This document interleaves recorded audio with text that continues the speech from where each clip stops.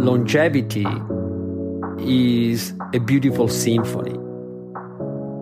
It's like a perfect balanced jigsaw where you need the right amount of pieces in the right combination.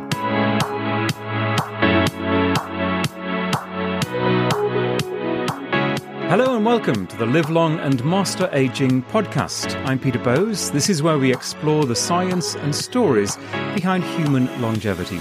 Now, for all of the years that I've been interested in this subject, writing about it, making documentaries, podcasts, even taking part in clinical trials myself as a human guinea pig, the work of Luigi Fontana has been a constant source of information and inspiration. Dr. Fontana is a physician, author and professor of medicine and nutrition at the University of Sydney in Australia. He is one of the world's leading experts in the mechanisms involved in healthy aging, preventative medicine, nutrition, fasting in all of its forms, cancer biology, and the ever-fascinating subject of the gut microbiome. All of which, and much more, he covers in his new book, The Path to Longevity, The Secrets to Living a Long, Happy, Healthy Life. Professor Fontana, it's a huge pleasure to welcome you to the Live Long and Master Aging podcast. Thank you for having me. Really good to talk to you. How is it in Sydney today?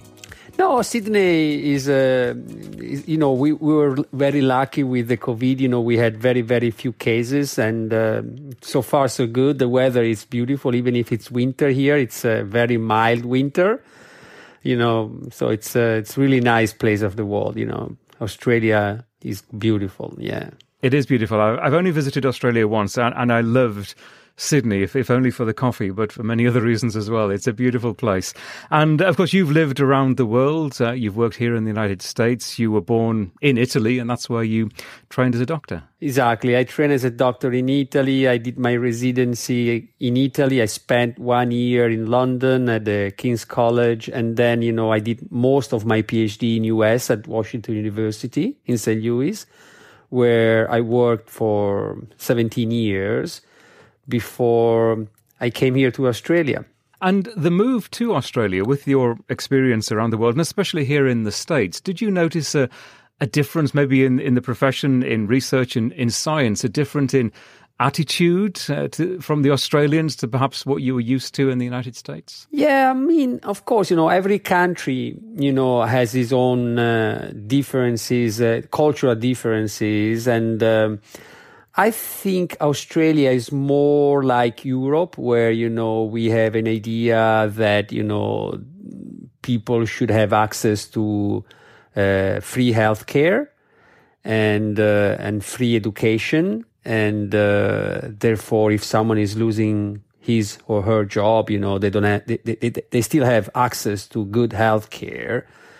And that's why I think is one of the reasons why I decided to move back, to kind of more European philosophical approach where, the wealthy people, the more smart people, they are contributing heavily to help, to have, that so everybody has, some basic rights, that it's like health. And, one of the issues with US is that, most of the research and health care that I like to call sick care, because really, the approach is do whatever you want, eat, smoke, drink, and then, when you are sick, you come to us and, we are going to do the best, personalized medicine. I like this term that, everybody's using, personalized medicine. And then, we're going to find the best drug, the best medication for you to treat your disease. In some way, it's like, if you say to a citizen, look, you buy your car, you drive your car without knowing anything about it, without changing your tires, without changing your brake pads, without changing your oil. And then you wait, for the accident to happen. And once the accident is occurring, then, we're going to come, with the best, ambulance, to see, to get you and, to see, how bad is the damage, and then, we're going to try to fix the damage, in the best way we can. And I think, that's crazy and is unsustainable. It's unsustainable because, it's impossible to provide health care for everybody in these conditions, because the accidents are going to be, in some ways, like the COVID, if you don't flatten the curve, basically, if you don't reduce the risk of people getting sick, the system is going to be overwhelmed. And, look at now what happens in US, it's, 70+% of population is overweight or obese. There are now some countries where 43%, in Louisiana, 43% of the citizens are obese, not overweight, obese. I mean, you don't have to be a genius, to understand, with this rate of obesity, especially in kids, the number of chronic diseases is going to explode, diabetes, cardiovascular disease, cancer, dementia, and fatty liver disease leading to cirrhosis and liver cancer, you name it, basically among probably between 60 to 80% of, the common disease we see in our hospital are due to unhealthy lifestyle, for many, many years of unhealthy lifestyle. And therefore, if you have this type of, lifestyle, that is typical of America, but unfortunately not of America anymore, the consequences are clear. At least they are clear to me. That is going to be, that wealthy people, they're going to afford, the best hospitals, and the people, the middle class and the poor people, they're going to be, on their own. So just going back to that analogy then that you made of the engine that isn't cared for, we are all in huge numbers, certainly a majority of populations, just that accident waiting to happen. Yeah, exactly. That's my point. Basically, it's not if, it's when and how bad it's going to be. Based on your genetic background, based on your age, based on different conditions, you're going to have one accident, and then the second, the third, the fourth, the fifth. In fact, many of the people, they take 10, 15 medication as they get older. These medication, they are causing problems they have side effects, and so they cause other problems. And it's crazy because we know, as I explained in my book, that, we can minimize. The risk is it will never be zero. Okay. So it's impossible in biology to have a zero risk. It's like, if you change your tire, if you take care of your engine, the risk is never zero. It can happen, but the risk is much lower. That's why, we do everything. That's why, we change our tire, we change our, brake pads, we take care of our car because we know, we are going to drastically minimize the risk. And that's what, a healthy society should do. So a healthy society should teach kids, teenagers, so primary, secondary, tertiary school, they should teach, what I try to explain in my book. Because it's not something that you can learn, just by reading, a book once. It's like, if you ask, I don't know, an engineer or a doctor or a violin player, say, can you give me like a short answer, like, something easy to master so, I can become a professional violinist or an engineer able to design a bridge or an airplane. No, it takes many, many years of studying, mastering, experimenting, and then, eventually you become a good doctor, a good engineer, a good violinist, a good pianist. And unfortunately, we teach our kids, to do math, to do grammar, to do, many other things. But, we don't teach the most important stuff, how to take care of yourself. Well, that's what you talk about in the book. It is a wonderful read, and you cover all the different pillars of longevity, nutrition, exercise, what I would describe as matters of the mind, the spiritual side of our lives. And at one point in the book, you write, living longer by itself is of no importance to me. And I thought we'd start there because I assume what you're referring to there is what I often talk about, and that is health span is much more important than lifespan. Yes, that's one point, health span. of course, is much more important than lifespan, because that's what's happening right now because of the major advance. So don't get me wrong, what we did in the last 100 years in terms of medicine is fantastic. So basically, surgery and diagnostic and vaccines and blood transfusion. People that don't understand, how life was only 100 years ago. The average lifespan was 35 years. If you had, basically an infection, like a bronchitis becoming a pneumonitis, your chance of dying was 50%. Only after World War II, we discovered antibiotics, and now, you can treat a disease if you have a major trauma. If you have surgery with antibiotics, you can, get rid of bacteria that eventually they're going to kill you. So again, don't get me wrong, what we did in medicine is fantastic. Is how we use this knowledge that is wrong. Because, because the risk is not zero. If, I have an accident, then I want to have access to this fantastic medicine. But, like for COVID, we have to reduce the number of people accessing these hospitals so that, people, so that, they're going to be good care for everybody. And so they're going to be free health care for everybody because the numbers are very low. And so, we can afford, to have free health care if people that they are taking care of themselves. But apart from that, I think, there is another concept apart from health span. The other concept is that, I think, our body, having a healthy body, is just an instrument for our inner self to grow and experience. I think, our life is a beautiful journey. It's a fantastic journey if you think about it. You're born in this beautiful planet. You can experience, you can have lots of friends, you have a beautiful family, you can travel, you can change work, you can try to understand who you are and express the best of yourself, because each one of us has different strengths and if we can really understand who we are, if we can find harmony, if we can find balance, then, we can enjoy this life. Of course, there are bad times in life, but these are, if we are strong, we can cope, we can learn how to live with this problem, and we can grow, because it's during difficult times that people normally, they meditate and they grow and they become better human beings. And so I think, again, I see, sometimes a lot of obsession, with building muscle mass and, being lean or living longer, just for the sake of living longer. But I don't understand, if living longer is gonna, for example, damage the planet, what's the point?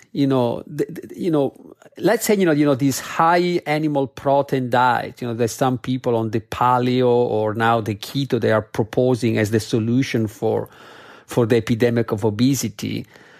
That, we know from multiple data, from animal data, from molecular data, from epidemiological data, from randomized clinical trials that are unhealthy. But let's say, they are healthy. Let's, imagine they are healthy, but for the single human being. But if this excessive consumption of animal products is destroying the planet, because we know it does, because, this intensive animal farming, think about, in US, there are 300 million plus people. In China, 1.3, 1.4 billion people. If each one of these persons is going to eat meat like, Americans do, the planet is over. It's already over, because, the 15% of global warming is due to intensive animal farming. There is basically the huge consumption of land. We are destroying topsoil, to grow all these feeding, corn and soy for feeding billions of animals that every day are killed. And there is antibiotic resistance. There is water overconsumption in California. Basically, the aquifers are almost depleted, because we are extracting so much fresh water. And so people, they don't realize that, what we do is, it has an impact that is on a planetary, it's not only just you, you have to think about you in relation with nature, with the planet, with the sustainability. And I don't think people then realize, and, this COVID is just an example of what can happen just, because a virus is starting to travel around, but what happens, with global warming? People, they don't realize, the global warming is coming. So you're not about just living and living and living for living's sake, but you are about living as healthy as we can for let's just say a reasonable number of years. And that's why I use the phrase health span, not to obsess on living forever or even living to be 120, maybe 90 or 100 would be great as long as we're contributing to society and we are of value to our families and we are, above all, for our own benefits, we are healthy. So the goal is to try to achieve that.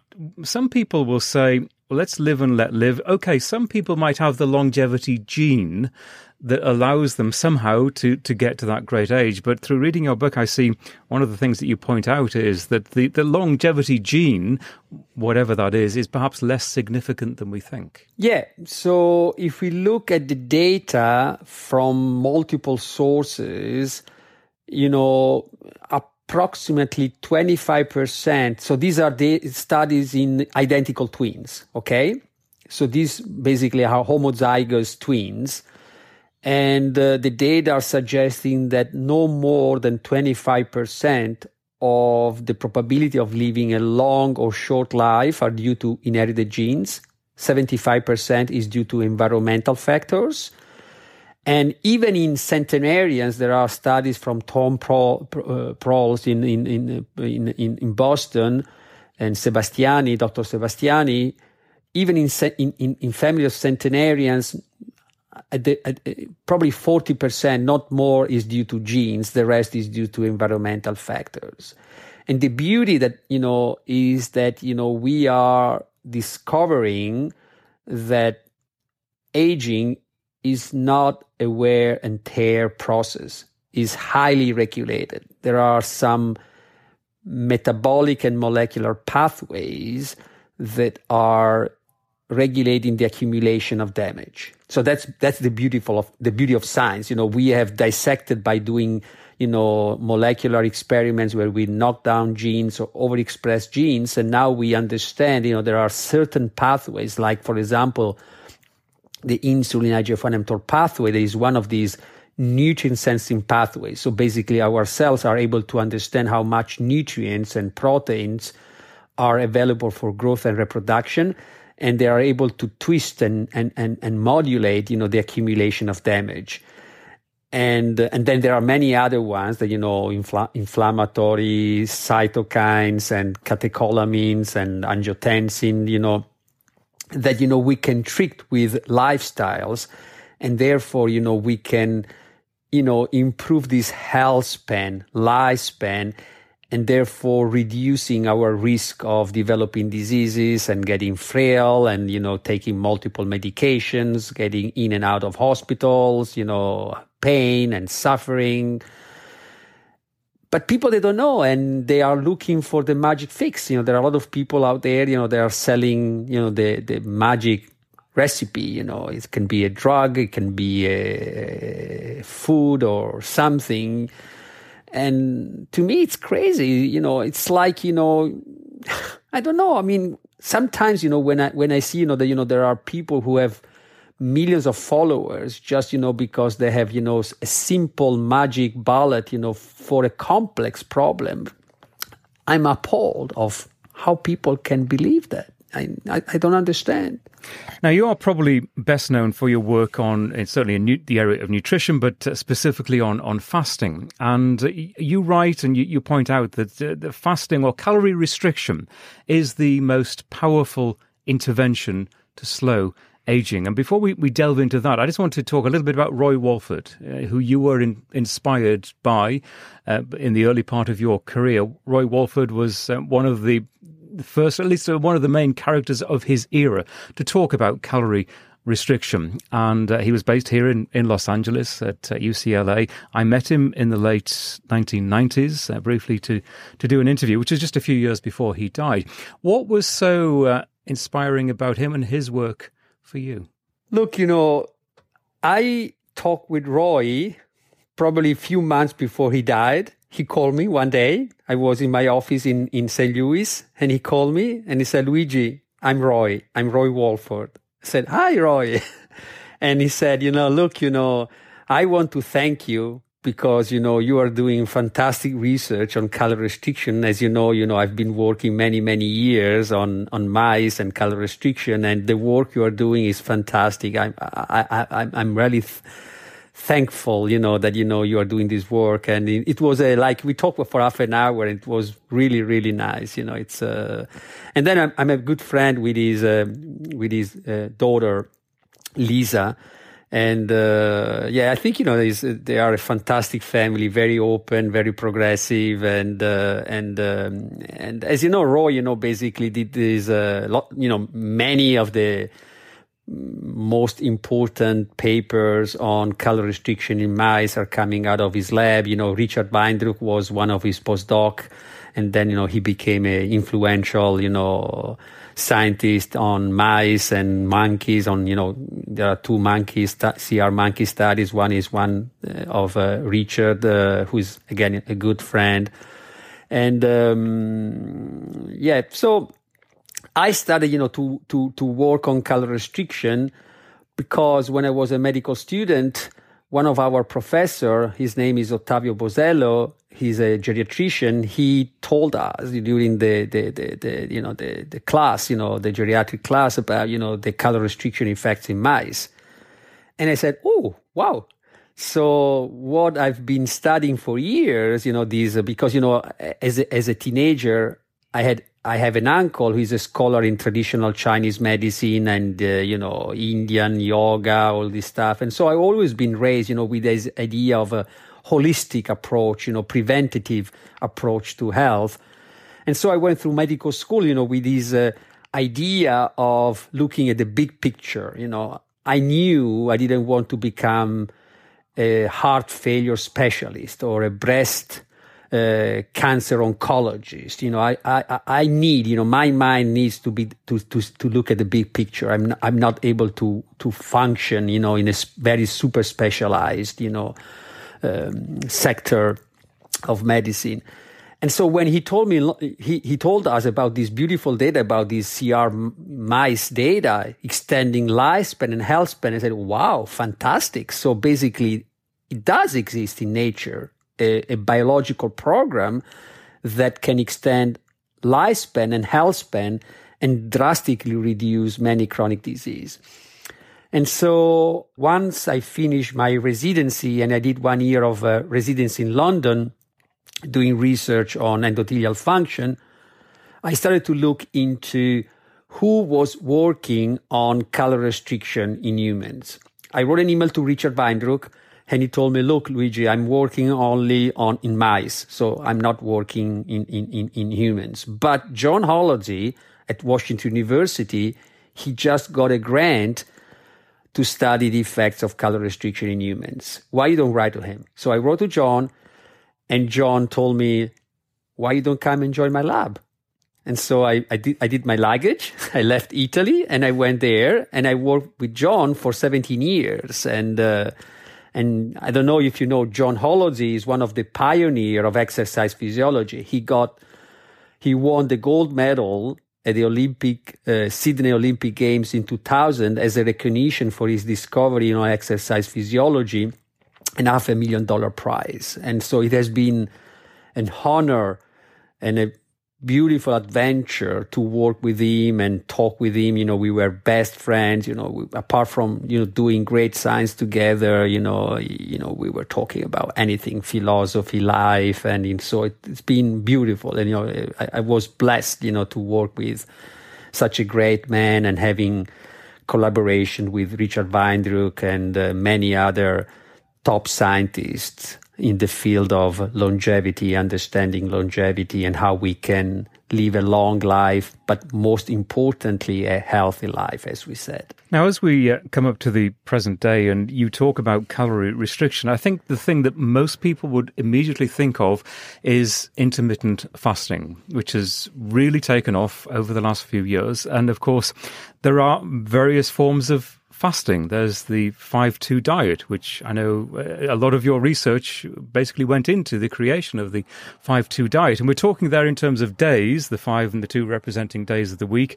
But then there are 16-8 diets, and we're talking about hours here. We're getting into time-restricted eating. Some people do 23-1, and it's more extreme. There are fasting mimicking diets of the kind that Walter Longo at USC has developed, all under this umbrella of intermittent fasting, which increasingly, to me, and I look into this, but increasingly is confusing because all of those regimes are actually very different, aren't they? Yeah, you're right. Right now, there is a big push, a big commercial push and media push about, these fasting, different type of fasting regimens. And this is based on data from animal models, okay? And the data on animal models are really interesting. Even if, if you look at the survival curves, fasting is not as powerful as chronic calorie restriction without malnutrition. There is a significant effect, but it's not as powerful. But there is a problem. And the problem is that, a lot of biologists, a lot of PhDs assume that, mice and humans are the same. They are not, unfortunately. Mice live 2.5 years. Humans live 80 years. I'm talking on average. And mice, they don't develop atherosclerosis. That is the first cause of death, even if you feed them a high-fat diet. Mice, the type of cancer are completely different. But most importantly, after 2 days of fasting, most strains of mice die. So 48 hours of fasting is lethal. Human beings, even people lean like me, they can go for a month without eating. So when we look at the data of, for example, intermittent fasting, where animals, they are fasting 24 hours and then feeding 24 hours, this is not like 24 hours for a human being, because probably 1 day of fasting for a mice is probably like 5 or 6 days of fasting in a human being. So, what I think, we have been studying so far is like doing for the entire life, 5 days of feeding, 5 days of fasting, 5 days of feeding, 5 days of fasting. And even for the time-restricted feeding, the data, for example, from Panda in California, 12 hours of fasting for mice is not overnight fasting for humans. Probably 12 hours fasting is like probably 3 or 4 days of fasting in a human being. And we know, for example, if you fast for 5 days, your IGF-1 drops by 50-60%. 1 day of fasting, probably 10%. So, the signal is not there. Just for people coming to IGF-1 and you, I know I've actually talked about it a lot, and having done the fasting mimicking diet, I know exactly what that kind of diet will do to my IGF-1. But just could you explain what the insulin growth factor 1 is? So basically, there are many growth factors. The most important ones is probably IGF-1 and insulin, because, insulin and IGF-1, they are binding to the insulin and IGF-1 receptors that every single cells of our organism have. And insulin and IGF-1, they're like brother and sister, meaning that, insulin can bind to IGF-1 receptor with low affinity, and vice versa, IGF-1 can bind to the insulin receptor with low affinity. And when insulin and IGF-1, they are binding to this receptor, they are stimulating a pathway, it's called the PI3-AKT pathway, that is inhibiting FOXO and mTOR, that are two of the most important transcriptional factors for longevity, because when you have low FOXO and high mTOR, because insulin and IGF-1 are binding to the receptor, you are inhibiting autophagy, you are inhibiting DNA repair, you are inhibiting antioxidant pathways, you are inhibiting apoptosis, and you are pushing cell proliferation. You are stimulating cell proliferation, increasing random mutations leading to cancer and cell senescence. So multiple data from dietary, genetic, and now pharmacological with rapamycin have clearly shown, this pathway is a key pro-longevity, anti-cancer, anti-aging pathway. So there is no doubt about it.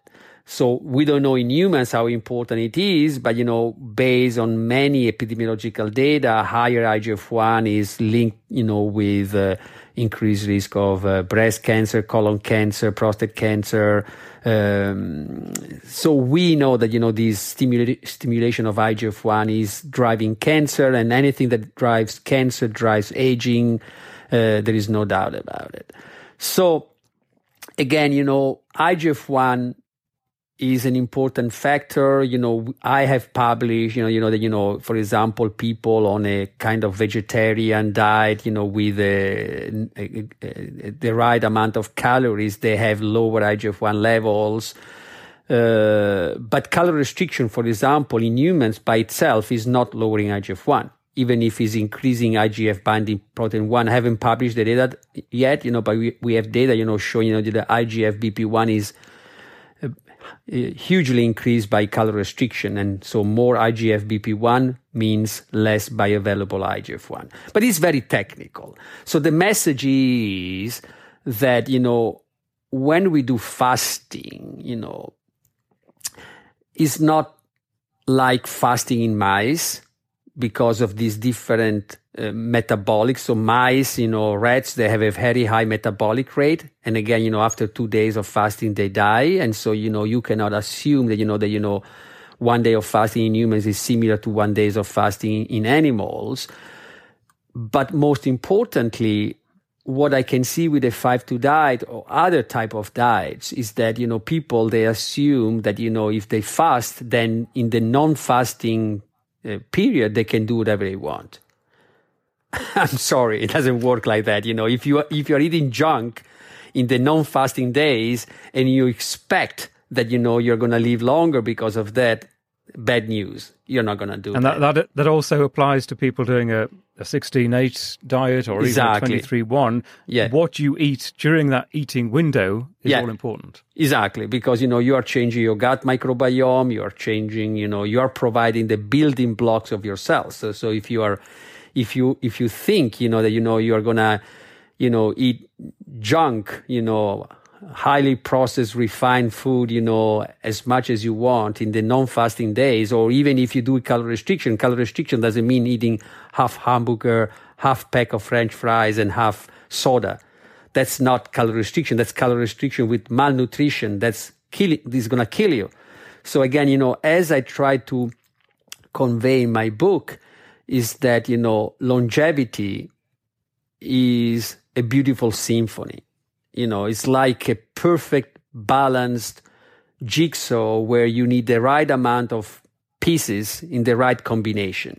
It's like, if you have colors, because you have a lot of colors, doesn't mean you're going to able to paint a beautiful paintings. You have to have the right balance, and that's why you have people like Picasso, Matisse, or Modigliani, or Van Gogh, who with the same colors that everybody has available can do the right mix. And this idea that basically I like red, and so I'm gonna use a lot of red. No, it doesn't work like that. It's like I like violins, so in an orchestra I'm gonna have 80 violins. No, it doesn't work like that. The symphony is not gonna be nice if you're overusing violins.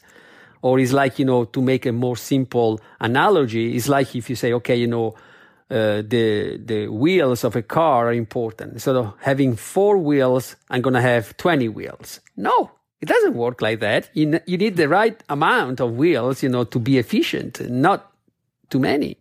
So just going back to my original thought of there being several different fasting regimes or time-restricted eating or fasting mimicking diet, all of these things that people are aware of and doing, and people evangelize over a certain diet over another. From your knowledge of fasting, is there one particular regime that you believe to be better than the others? Or is the fact that we are all different, meaning that there is no clear answer to that question, and that one diet might suit one person, another might suit another?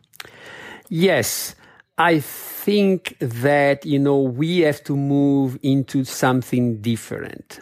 And it is, we should start to develop biomarkers that are going to measure on me, not on you, the response to different interventions so that people can start to experiment, on which is the best cocktail of interventions that are going to keep these biomarkers under control. So the first biomarker, everybody can measure is waist circumference.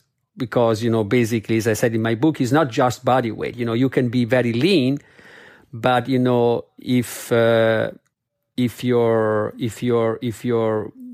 you have low muscle mass and you have basically an increased waist circumference, if you have an excessive deposition of fat in your abdomen, it means you are in a chronic energy balance, positive energy balance. And therefore, you are producing pro-inflammatory cytokines, you are becoming insulin resistant, you secrete excess insulin, you are reducing IGF-BP1 and BP2 so that you have more bioavailable IGF-1. You have less steroid hormone binding globulin, so you have more bioavailable testosterone, estrogens.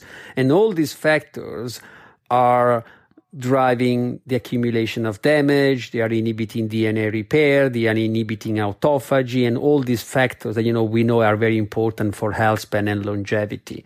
So I think, what I envision is that, we are going to develop a number of biomarkers that are more sensitive that waist circumference, where I can measure my insulin non-invasively, a few times a week, and I can decide, how much exercise and how much fasting or calorie restriction or different type of intervention I have to adjust to get basically the best results that fits myself. So that's the beauty, I think, of these biology of aging science, we are developing, and personally I'm developing in humans because, again, animals are extremely important to generate hypotheses. Without the animal experiments, I cannot understand which factors are important for mediating these anti-aging pathways.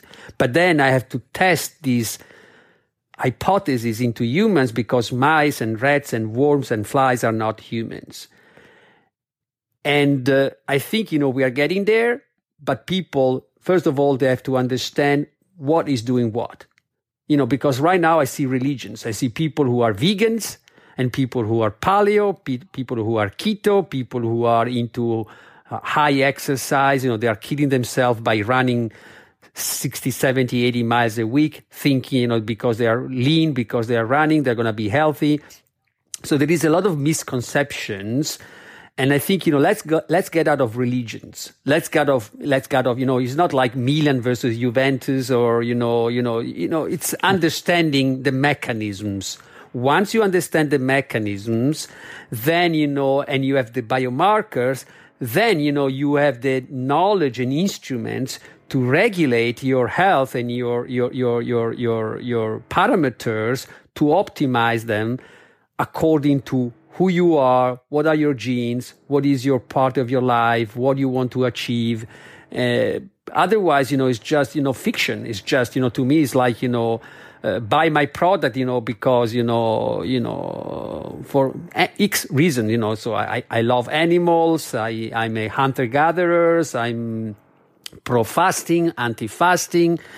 It's really discouraging, and there is a lot of business around, and I don't like that, I think, it's getting messy, and money is more important than knowledge. So you mentioned exercise, you mentioned religion. I think exercise to some people is a religion, whether it's running those ultra marathons or it's working out in the gym 7 days a week. But exercise is hugely important, and you talk in the book about physical activity, or I guess the lack of physical activity being the biggest public health problem of the 21st century. Yeah, there is no doubt. Exercise is one of the instruments. As I said, and let me reiterate that, longevity is a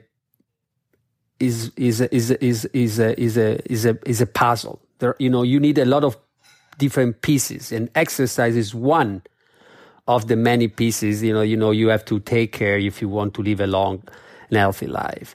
But again, we need to understand what exercise does and what different type of exercise do on different metabolic, molecular, and physiological parts of our body. Again, just to tell you, something, that I think is interesting. John Holliday, that, as I said, before, it was, one of the most important pioneer in exercise physiology.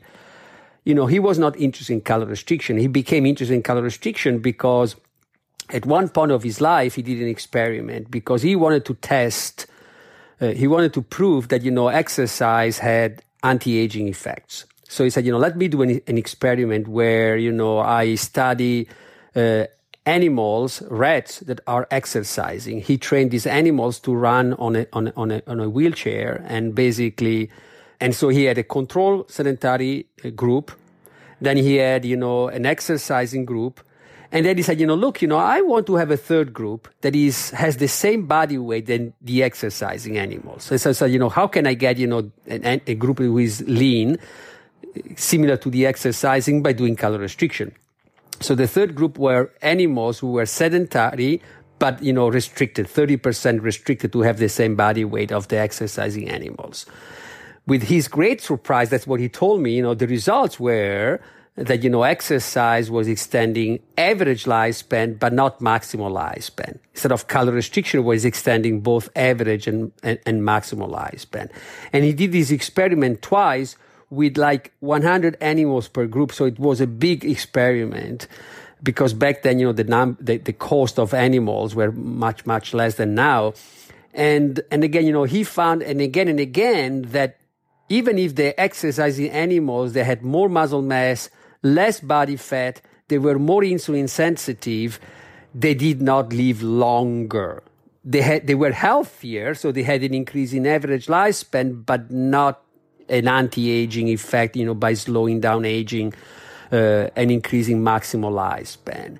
And so, with John, we talk a lot about it. And the idea was, basically calorie restriction is like a low energy flux status, and exercise is high energy flux status, where, you have a lot of energy, a lot of substrates going into your cells and, be turned on, through mitochondria to the Krebs cycles. And again, that's probably not the best way, to live longer. Exercise is important in the right amount. So you want to exercise because you want to stimulate the GLUT4, the mitochondrial biogenesis. There are a number of factors, the BDNF. There are a number of factors that are stimulated by exercise that calorie restriction does not.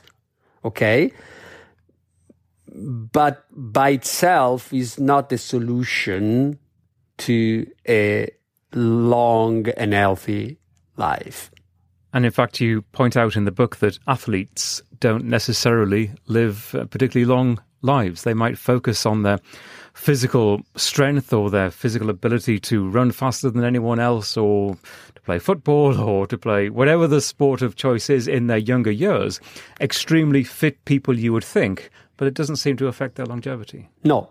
They of course it improves their health, the general health, but they, even Olympians, they don't live, probably they live a couple of years younger than the longer than the average, but they are not really long lived, like, some, the Okinawans or the Sardinians or other people who are doing, it's a balance of diet and exercise and other factors, including cognitive training and, mindfulness and the mind. Well, let's turn to that. Let's turn to mindfulness, nurturing our minds. And one of the things you write about is the importance of sleep, which I think we all get, how crucially important that is, and exposing ourselves to what you call pink noise. What's pink noise? There are accumulating data suggesting that, pink noise is like, if you are close to a waterfall or to the ocean, there are these kind of repetitive, noise that, they have a certain frequencies, like, the rain falling, the waterfall, the ocean waves, and these looks like he has an effect in changing how our electrical waves of our brain are functioning. They are stimulating more deep waves. They are similar to the one we have when we are sleeping very deeply, and during this deep phase 3 sleep, the data are suggesting basically our brain is cleaning up. There is a cleaning up of the garbage, that we accumulate during the day. There is less inflammation. There is a reduction in production of beta amyloid and tau, who are promoting dementia. So there are many interesting things going on, and most importantly, during the night when we sleep deeply, we are fixing our memories. We transfer what we have learned during the day from the RAM memory into the hard disk of our brain. So that's why it's very important for kids, and not only for kids, to sleep well, because if you want to be productive and creative, if you want to consolidate the memories the experience you had during the day, is very important to sleep. Another aspect of mindfulness is our attitude towards other people, how we associate socially with other people, our viewpoint on life, our mindset. And you talk about the Okinawans of Japan having a sort of don't worry about everything, it's going to be fine kind of attitude, a kind of relaxed Zen-like attitude towards life, which you argue is, I don't know in terms of equal to exercise or diet, but certainly is a significant aspect of how we conduct our lives and the effect that it can have on how long we'll live.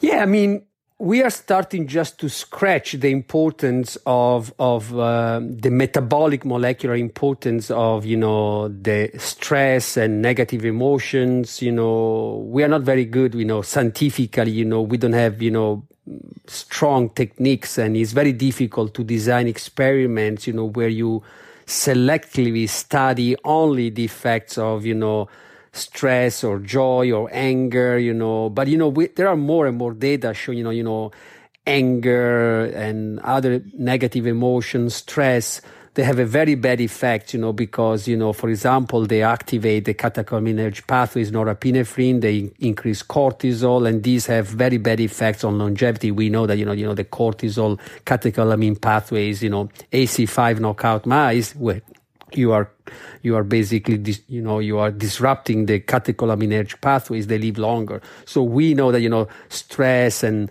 this negative emotion through inflammatory catecholaminergic cortisol pathways, they are deleterious, at least chronic stress, because acute stress is good, but, chronic stress is bad.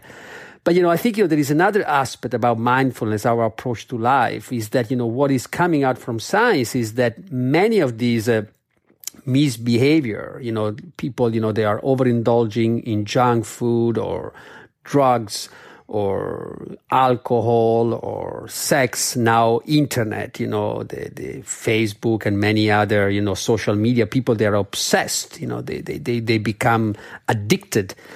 And it looks like, that stress is an important component, because if you are constantly stressed, because you are not being trained, to live a more mindful, more, to train your mind, the mind is like a muscle. We know, everybody knows, if you want to become stronger, you have to exercise constantly to build muscle strength, muscle mass.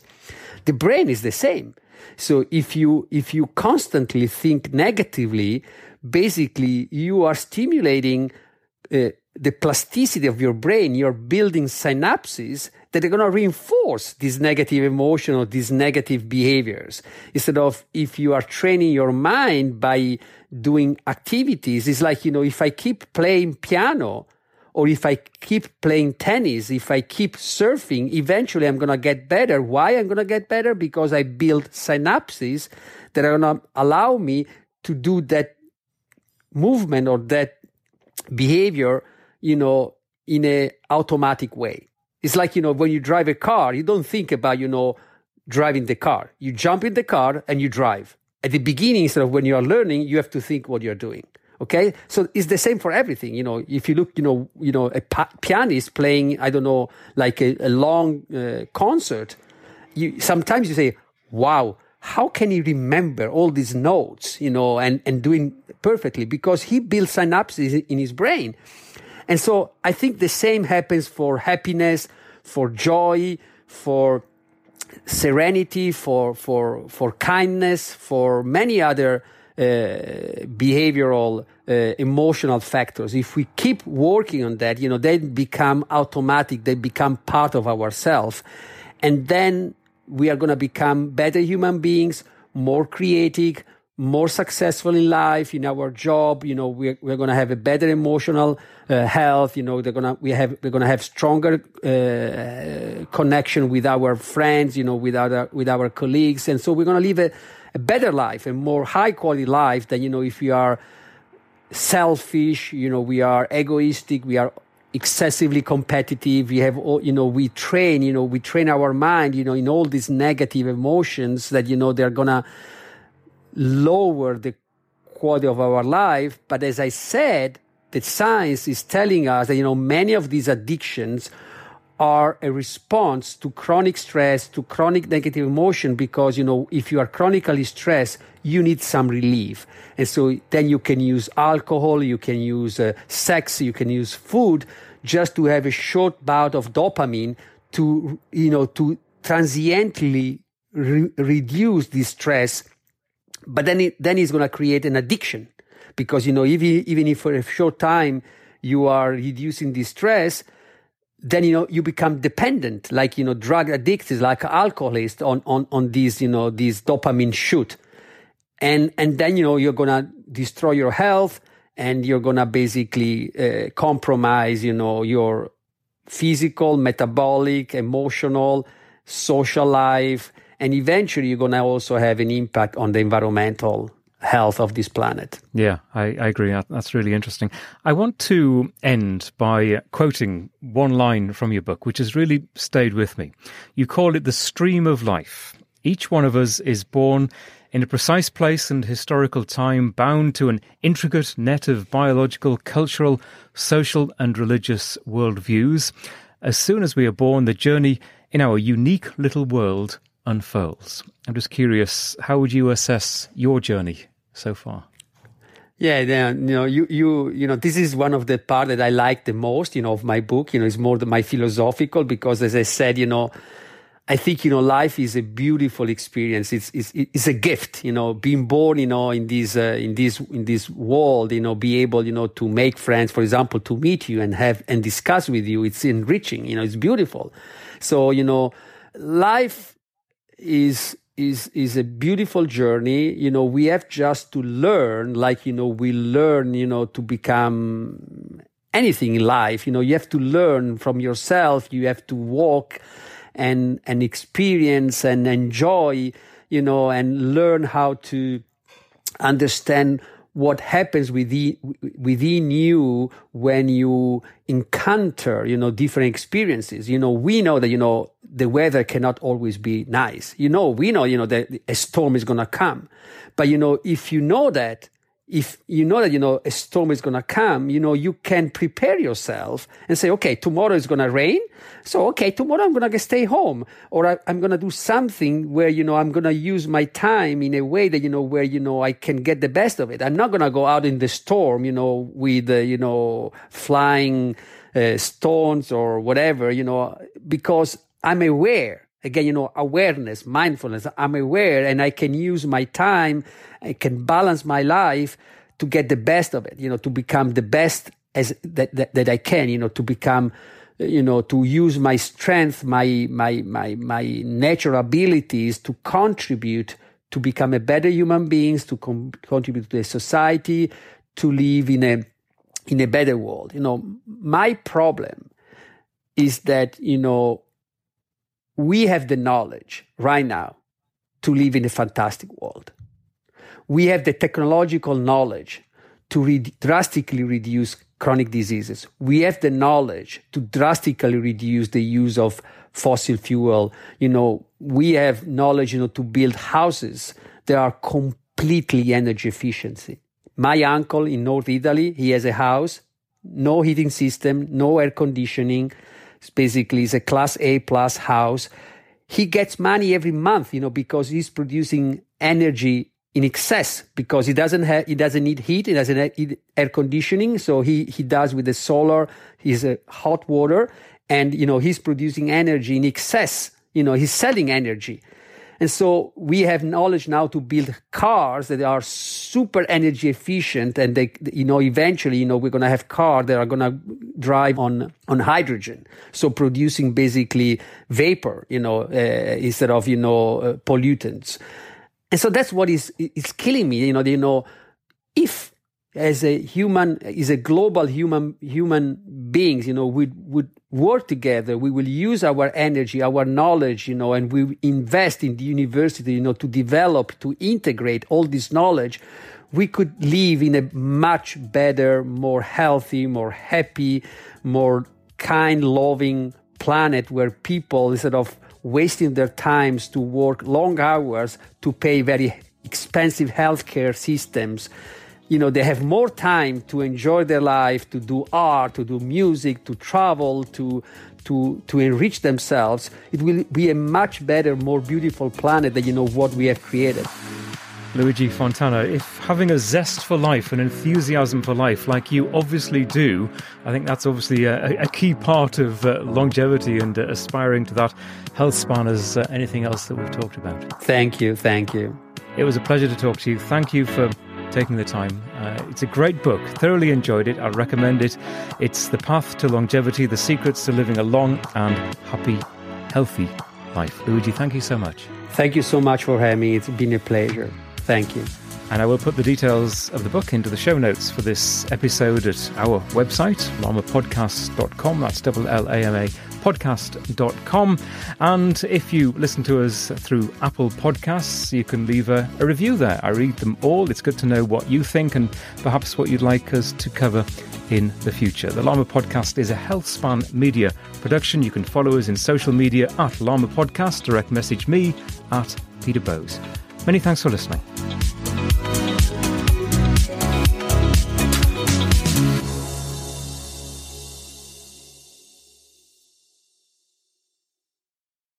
FlexBeam is a portable red light therapy device that's now being used by leading athletes, including the Norwegian tennis player Casper Ruud. Whenever you put the FlexBeam on, you feel it starts to work right away. I need something that can help repair all the fibers that I have broken in the nerves. The infrared lights penetrate your skin and makes the muscle tissue recover faster. FlexBeam, I keep it with me all the time. Recharge Health is offering Lama Podcast listeners an $80 discount on the purchase of a FlexBeam device. Go to the website recharge.health and use the code LAMA at checkout. That's LLAMA. You'll also find the link in the show notes for this episode.